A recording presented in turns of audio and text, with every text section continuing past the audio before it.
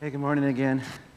And for those of you who have come in since I said good morning for the first time. Good to see you all. Got to catch my breath for a minute. When we had the masks on when we were playing, I remember I was just totally winded when I would walk up. It's kind of funny. I think it was more a testament to just how out of shape I am, really. I realized, I used to run competitively, but my senior year of running was 2001. So it was a little bit a while ago, and I don't think I've maintained my fitness since then. Anyway, if you have your Bibles, please turn with me to Hebrews chapter 4. The word of the Lord comes to us today from Hebrews 4, verses 1 through 13. This is almost the entire section of chapter 4. So if you get to chapter 4, you'll be in the right spot. Now that I've delayed long enough while you can turn the page, I'll read it for you. This is God's word for God's people. Hebrews 4, 1 to 13. Therefore, while the promise of entering his rest still stands, let us fear lest any of you should seem to have failed to reach it. For good news came to us just as to them, but the message they heard did not benefit them because they were not united by faith with those who listened. For we who have believed enter the rest, as he has said, as I swore in my wrath, they shall not enter my rest, although his works were finished from the foundation of the world. For he has somewhere spoken of the seventh day in this way, and God rested on the seventh day from all his works. And again in his rest, in this passage he said, they shall not enter my rest. Since therefore it remains for some to enter it, and those who formerly received the good news failed to enter because of disobedience, again he appoints a certain day, today, saying through David so long afterward in the words already quoted, today, if you hear his voice, do not harden your hearts. For if Joshua had given them rest, God would not have spoken of another day later on. So then there remains a Sabbath rest for the people of God. For whoever has entered God's rest has also rested from his works, as God did from his.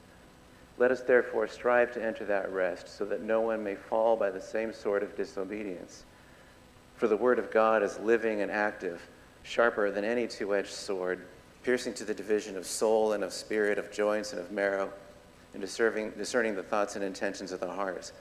And no creature is hidden from his sight, but all are naked and exposed to the eyes of him to whom we must give an account. This is the word of the Lord. Let's pray. Our Father, this is our prayer today, is to listen to your commandment, that today if we hear your voice, we would not harden our hearts. So often, Lord, we come to your word and we pray that you would open your scriptures to us, but let us remember that we should pray that you would open us to your scriptures, that as you did with the disciples on the Emmaus Road, you would open our minds to be able to understand the things here, and that they would have their effect, Lord. You have said that your word will not return void until it's accomplished the purpose for which you have sent it. So we pray for that with this end this morning. We pray these things in the name of our King Jesus. Amen. Well, Hebrews 3:6b, which is part of a passage I taught from a few weeks ago. I actually couldn't remember when. We were introduced to a new section in the book of Hebrews wherein the author gives one of several warning passages in the book of Hebrews. He gives these warnings to his readers and also to us. And he's cautioning them and us to not fall away from Christ through unbelief. Again, verse 3:6b says, and we are his house, if indeed we hold fast our confidence and boasting in our hope. This verse in itself didn't shed a lot of light on what it actually means to hold fast our confidence, but the author then proceeds at length to explain what he means in one large section of the book, which spans from chapter 3, verse 7 to the end of our passage today, 4:13. Now again, if you remember from the last time I spoke, and I don't remember when that was, a couple weeks ago, you remember that I said that the chapter divisions and the verse divisions in your Bibles weren't put there originally. You know, Moses or Paul, they weren't writing chapter 1, verse 1 when they were writing the text. These were added much later by editors to help us find passages in the Bible. In fact, they weren't together in our Bibles until the 1500s. So for the first 1.5 millennia of the church, they didn't have chapter 3, verse 7, and so forth. These were added, and obviously they're very helpful. I told you to look up Hebrews 4. We knew right where to go, and I can't imagine life without them now. But there are some instances where these divisions can be a bit misleading. You'll notice that sometimes you'll be reading through your Bible. I hope you're reading through your Bible, but you'll be reading through your Bible and say, why did they put a break right here? Why did they just end the chapter and start another one when he's obviously in the middle of a sentence? Some of them are awkward like that.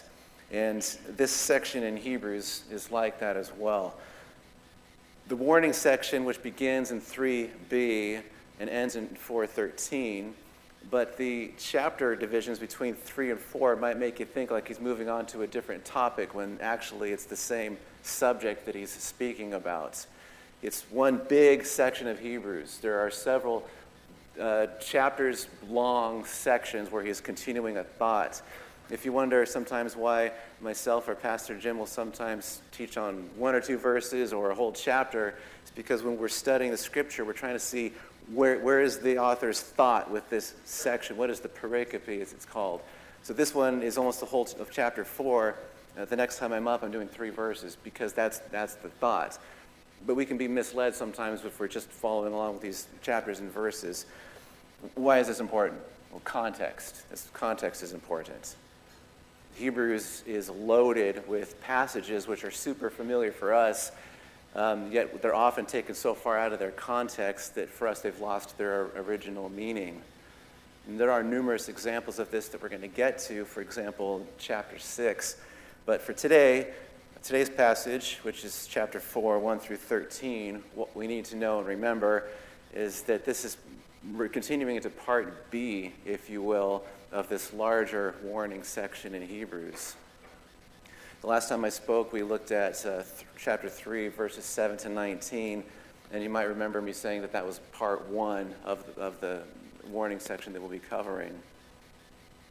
In this warning section, and I think there's about 5 in the book of Hebrews, the author is using the hard-hearted rebellion of the ancient Israelites, which brought God's judgment to instruct Christians, that's us, in his own day and now, as to the dangers of hardening our hearts against God's word.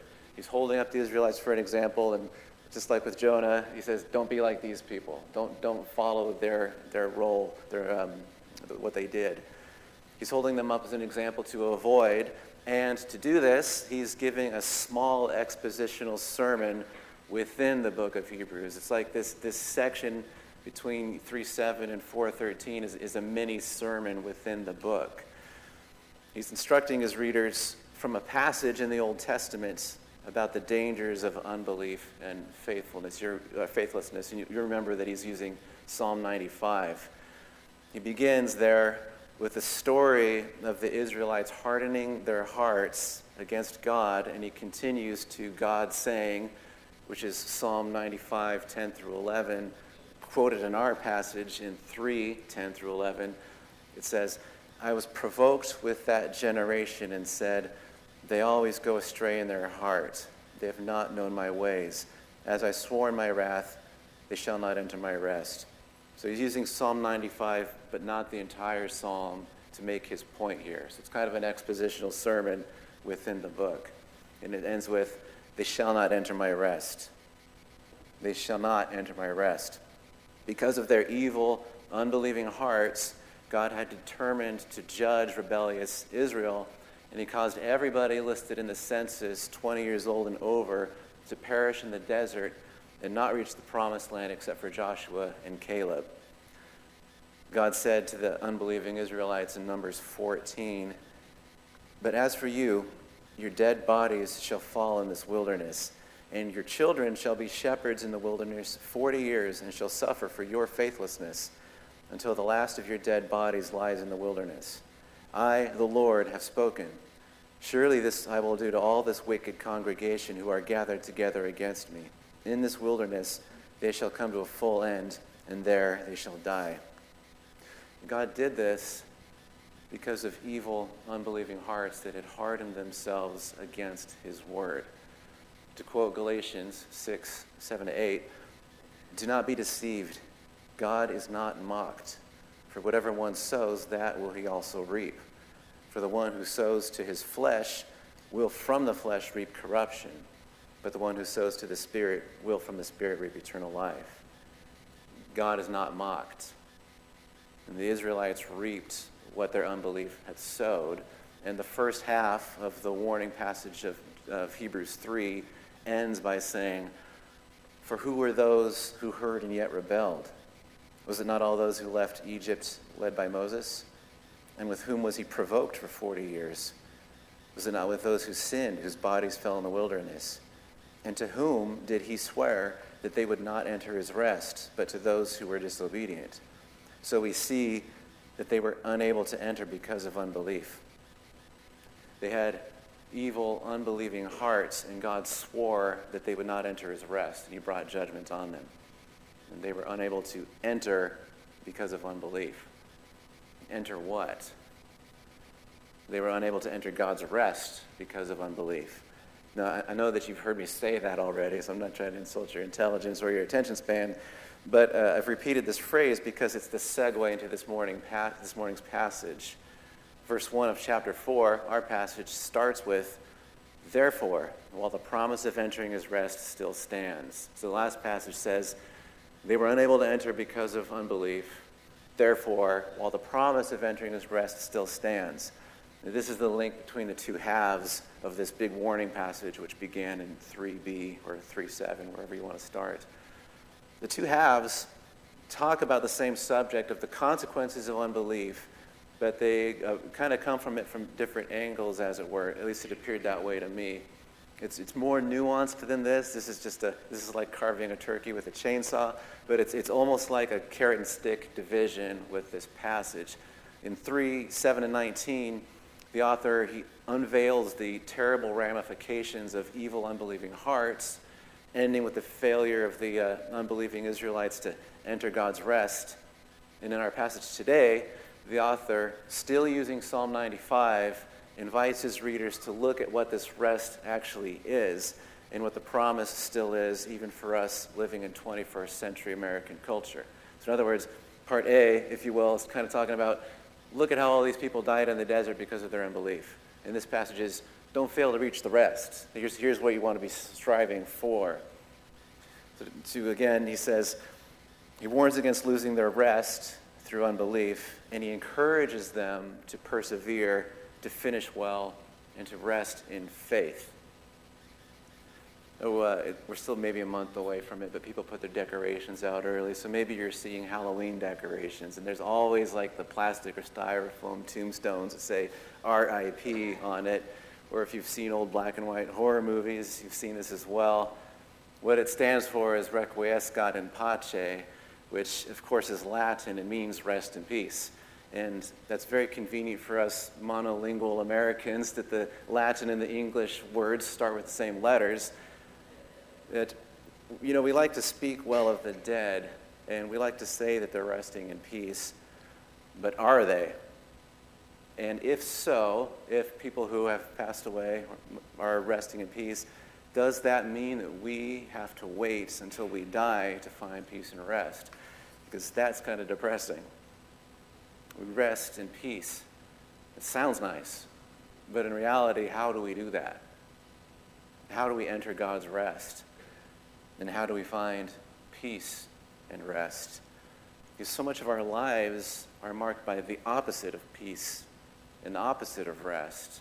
And there is in all of our hearts this incurable and often unbearable restlessness which causes, we don't even know how to properly describe what we're restless for or how to identify it, let alone cure it.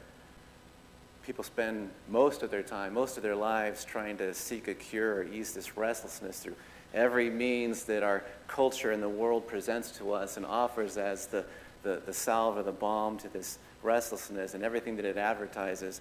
Just ponder for a moment how many billions of dollars are spent in purchasing and advertising for the thing that's going to make you happy, the thing that's going to make you peaceful and restful. And we constantly tell ourselves, if only I had blank, or if only blank were different, then I would have peace and rest. But we always come up short. This is why we keep ordering more things from Amazon. As soon as the packages show up and we get them in the door, we're back on looking at the next thing. This is why our wish lists are so long. All of the things that we can have. Some people actually attain their blank, and they are shocked to still be restless. And sometimes they're worse off than they were before because they realize that they were placing their hopes in this mirage, and they feel the despair and the depression once they get it. And this contributes to why rich celebrities are often the most existentially miserable and physically drugged people on earth. John Piper is fond of saying that more people jump off the Coronado Bridge than off of the Brooklyn Bridge. And he says, well, the Coronado Bridge is near where all the rich neighborhoods are, and the Brooklyn Bridge is where all the poor neighborhoods are. He's saying the rich people are the ones who are in more number committing suicide than the poor, because they're getting their gods, they're getting their blanks, and it's not satisfying them. If humanity were capable of producing peace and rest, our world would look very different than it does right now. Just think, what place would there be for greed or envy or murder or theft or lies or materialism or sexual immorality or debauchery or drunkenness or war or anything else if peace and rest could be produced by our own efforts? We would have found it by now, right? Some person 2,000 years ago would have come up with the cure, and we'd all be happy right now. Sadly, most of humanity lives and dies outside of God's rest in the deserts of unbelief. Yet, as C.S. Lewis poignantly asked, if nothing in this world can truly satisfy, isn't that proof that we weren't made for this world? That the things created weren't intended to satisfy us, but we were supposed to be satisfied by something not natural, but supernatural. If nothing within creation can give us peace and rest, then we must have been created to find peace and rest in something above creation. A rest found not in the slavery of Egypt, nor in the deserts of unbelief, but the rest of a promised land. And Blaise Pascal, that's a really cool name though, Blaise, should have named that. He said, what is it then that this desire and this inability proclaim to us, but that there was once in man a true happiness, of which there now remain to him only the mark and empty trace, which he in vain tries to fill from all his surroundings, seeking from things absent the help he does not obtain in things present. These are all inadequate, because the infinite abyss can only be filled by an infinite and immutable object, that is to say, only by God himself. There's an infinitely deep hole in our hearts, and we're trying to fill it by throwing the world's pleasures down it. Think about this, one of those old-timey stone wells where it's just black, and this is where your restlessness is, and we're just shoving wheelbarrow loads of stuff down the well, hoping that it fills up eventually. But only an infinite something can fill something infinite. Only God can fill the God-sized hole in our hearts, because he put that yearning there in order for us to be satisfied with him and in him. One thing that kind of is surprising to anthropologists and sociologists is that every culture in the world has our worshipers. They worship something. There's a religion everywhere. If you think about that, that's kind of funny. If you were coming from the perspective of philosophical naturalism, as in all that's real, all that's knowable, all that's true is what is, what is solid that you can empirically observe, then wouldn't it make sense that at some point some culture would just naturally be atheists, because that was what we naturally are. But every single person in the world worships something. We were created to worship. And this is the big distortion with the fall and with the fallen world. We were created to worship God. We reject God, so we try to worship everything else. We will not be satisfied until we worship God again. This is what he said in Jeremiah. You've committed two big sins. You've abandoned the fountain of living waters, and you're digging around in broken cisterns. We had this thing that was going to satisfy us, which was going to give us water, which was going to quench us.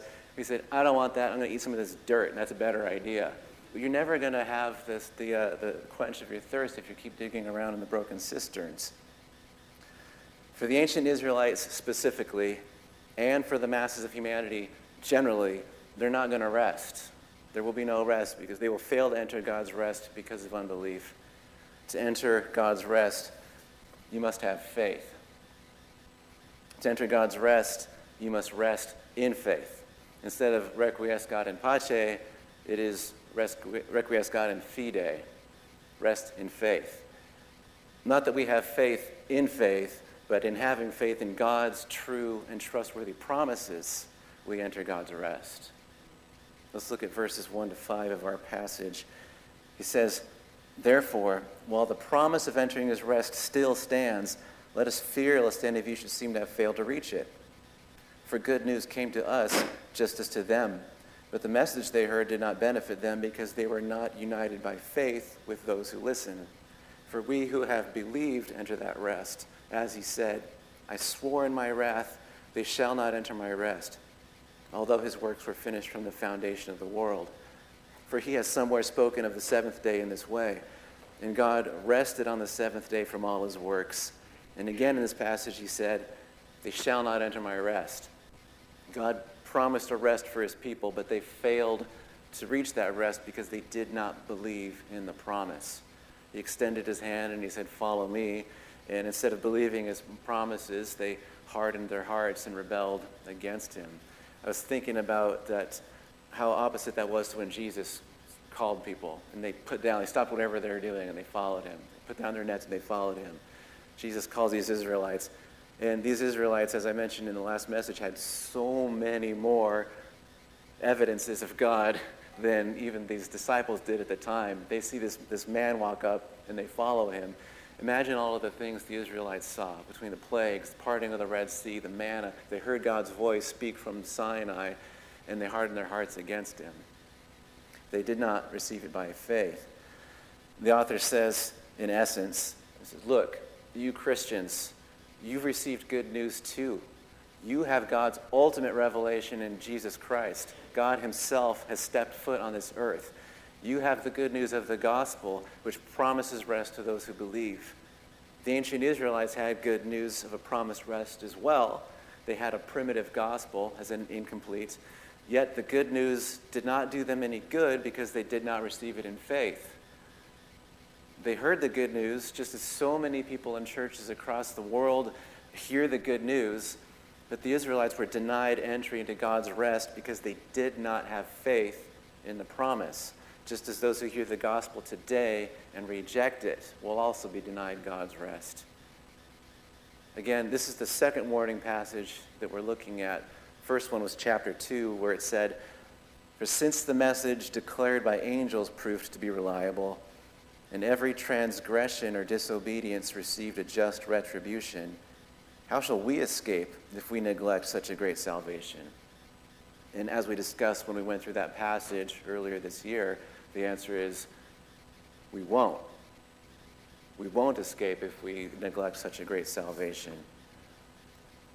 Verses 2b and 3 of our passage say, the message they heard did not benefit them because they were not united by faith with those who listen. For we who have believed enter that rest. As he said, I swore in my wrath, they shall not enter my rest. God entered rest on the seventh day of creation. The scriptures say in Genesis 2:2, and that's what's quoted in our passage, that God rested from his works. His creative activity came to an end, and he rested, and he continues to be at rest in a certain sense. But we know that this rest isn't a cessation of activity. There's I don't know if you want to call it a religious persuasion, but there's folks that call themselves deists. They basically believe God wound the watch and just let it go. So he's not involved with the world anymore. We don't want to say that it's God's resting in the sense that he's not actively engaged in his world today, because Jesus said in John 5:17, my Father is working until now, and I am working. But God entered a Sabbath rest on the seventh day of creation that he is still in.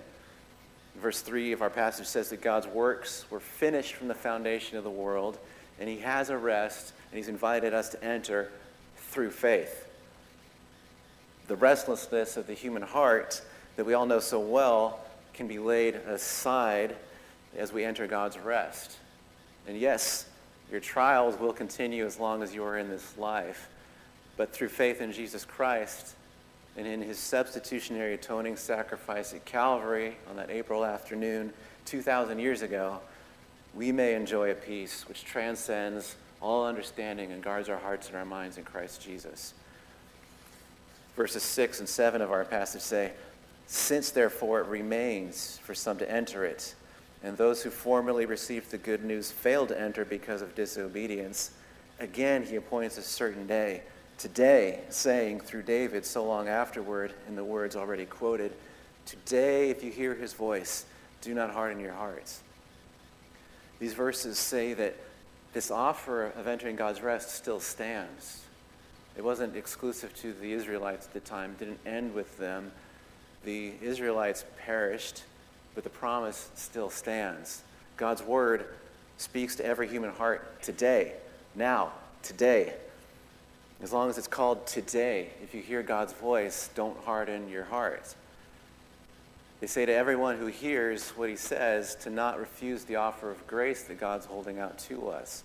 And don't think that we can enter God's grace by any other means but by faith in Jesus Christ, in his work, in his life, in his death on the cross. Don't get to that last day, in other words, when you stand before God and try trusting in your own righteousness and your own so-called goodness to save you. Do not harden your hearts to the truth that we all must repent of our sin and turn to the Lord Jesus Christ, to his mercy, to his life, to his death, to his resurrection, in order for us to enter God's rest. Today is for today. Don't trust yourself, but throw yourself upon the mercy of God.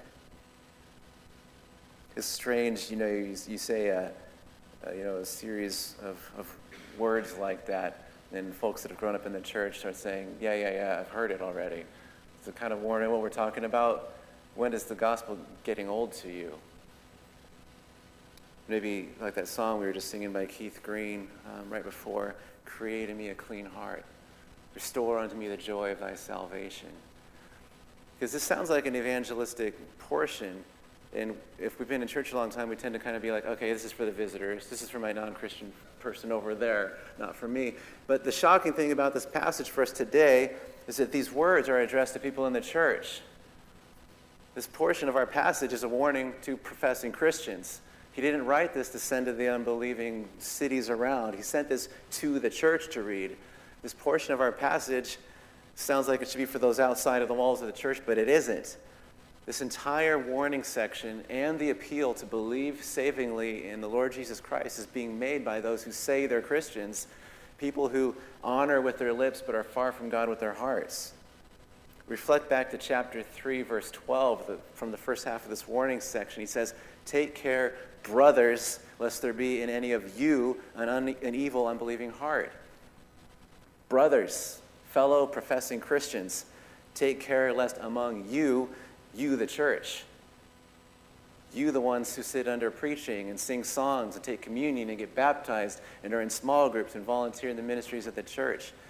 Take care lest among you there's a heart that doesn't believe in Jesus Christ savingly. The person who has such a heart will not enter God's rest. God says, as I swore in my wrath, they shall not enter my rest. He doesn't just say it, he swears it. God promises, you will not enter my rest.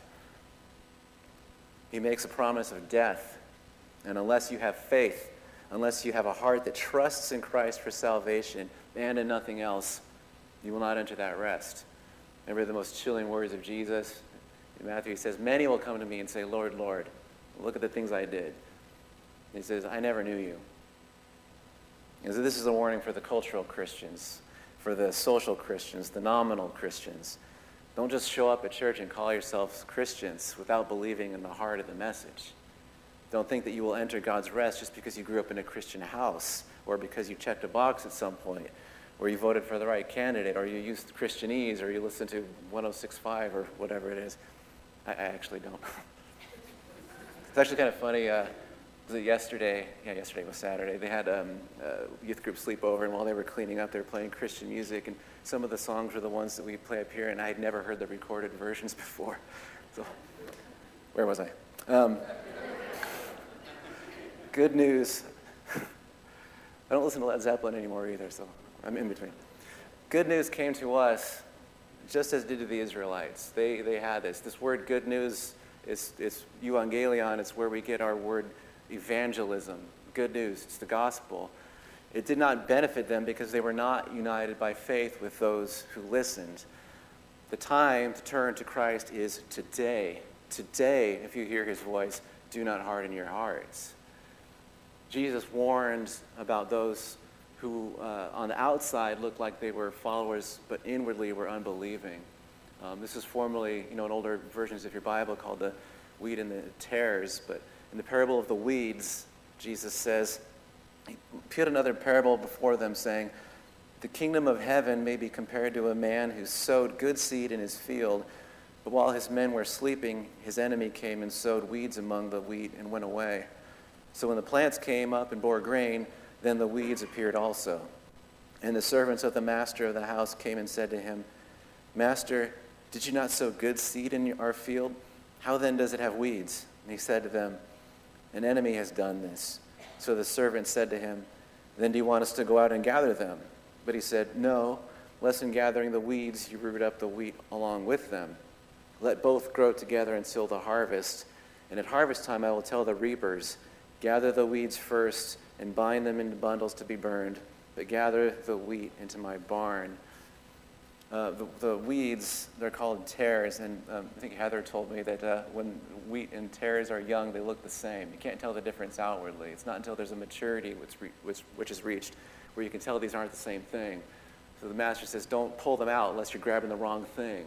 Don't try to, go through your churches and decide who's the Christian and who's not, because you're going to throw out the wrong thing.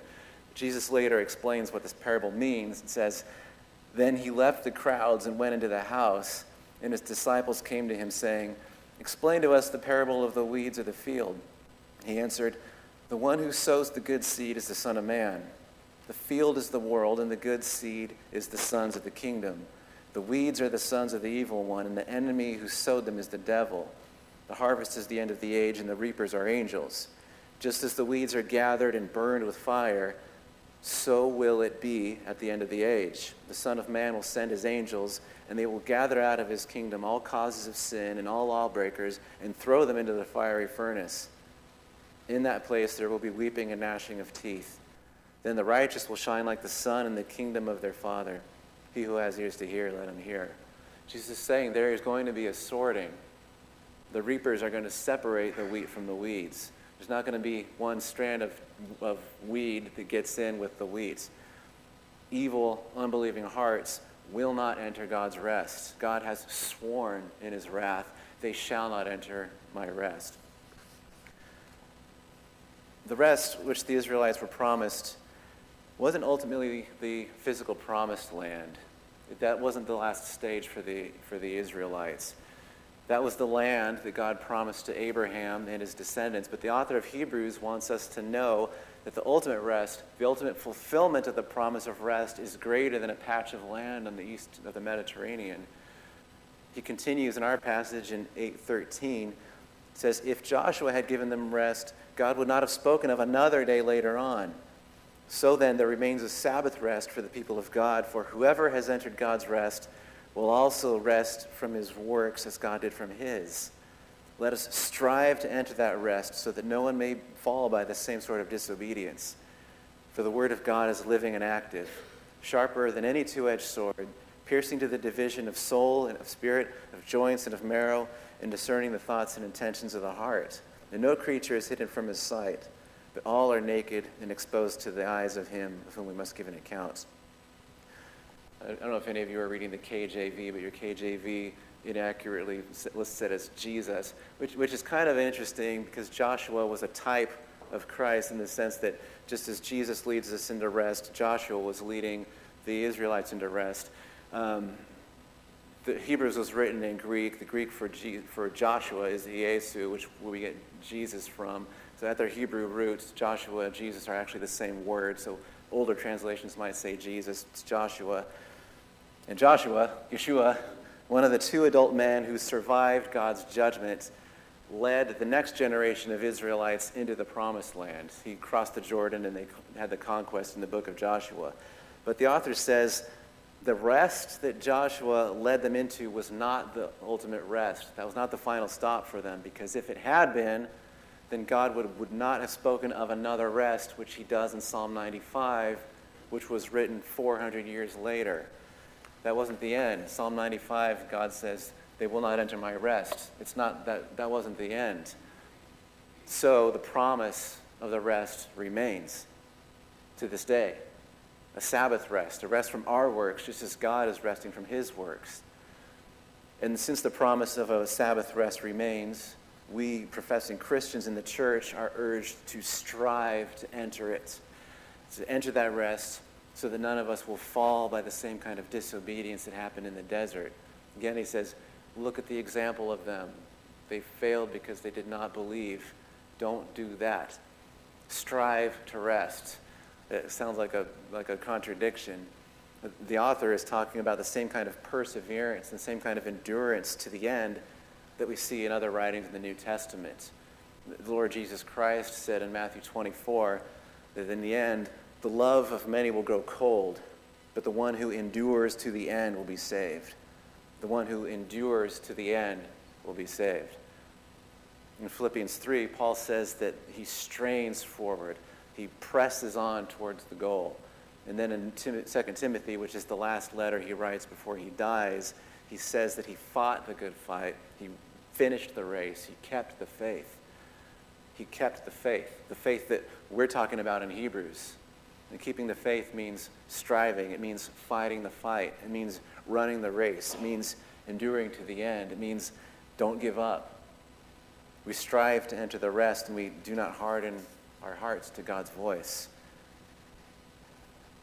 A lot of folks have really dug into that passage on the Word of God being living and active, and they try to extract from the examples all sorts of things, but to kind of missing the point of what it's actually talking about. They're missing the point of the sword. Sure, there are details perhaps that you can glean from it, but the point the author is making that this is something which pierces you all the way to the most indivisible parts of you. You can't ignore God's Word and treat it like it's a dusty old book. You can't harden your heart to it because it's not just some old tome that was written by drunken monks, as I've heard some people say. It's living, it's active, and it pierces you to your deepest, most undividable parts, and it discerns the thoughts and intentions of your heart, and no one is hidden from his sight. We must all give an account, because before God's eyes, we're all naked and exposed. There's nothing that you are doing now when no one else is watching that is hidden from God. What was it? Richard Dawkins, I think, he likes to poke fun at the idea of God's omniscience. He says God's a cosmic voyeur because he's always spying on us. I think you should thank God for the mercy to still be breathing. But it's true, though. God's eyes see everything that we're doing. Nothing's hidden from his sight. And one commentator said, how often people think that they're judging the Bible when just the opposite is true. The Word of God penetrates within, and its presence makes clear our true thoughts and attitudes. Many people affect to be good and even religious, but when the Word of God comes to them, they respond with hostility and repulsion. Their attitude to the Bible shows their true attitude toward God. We can't hide from God's Word. We can't ignore God's Word. We can't harden our hearts to it or disbelieve it or refuse it and think that we're going to enter into God's rest. We must strive forward in faith, knowing that if we believe in the Lord Jesus Christ, we will be saved. Because Christ the King went before us. He defeated death. In our next passage, we'll say he passed through the heavens. And we, too, can enter God's rest. The question is, can we rest in peace? Well, in Christ we can, because we can rest in faith. And the next passage will change gears again. We're going to be through with the warning passages. And this will go to a section in Hebrews which talks about Christ's high priesthood, the things that he's doing for us, to make sure this promise stands, that we can enter his rest, because Christ is our priest. That's a huge passage. I'm not going to do the whole section at once, because I think it starts in 4:14, and one of the commentators says it ends in chapter 10. So we want to, maybe you want me to just get it over with, but 6 chapters. But it's important to know that where we're going with this next, because the author of the Hebrews just gave this warning to Christians. And he says, don't lose out through lack of faith. And then he's going to go say what a great high priest we have in our King. Amen. Our Lord, maybe for many of us, we just don't think this passage applies to us. Perhaps that means we're doing well, or perhaps that means we're in grave danger of not having that faith. Yet I know that in every body, there are most likely those who haven't embraced this truth yet, that they must surrender their lives, that they can't lean on their works, their goodness. That, Lord, please save us from that.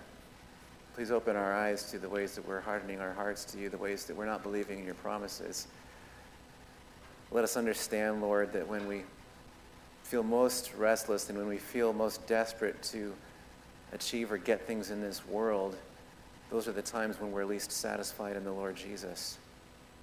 So as we sang before, Lord, restore unto us the joy of thy salvation and renew a right spirit within us. Give us this joy, Lord. You offer it in such abundance. Let us rejoice in the Lord always. Let us love him and let's see the beauty of Christ. In whose name we pray. Amen.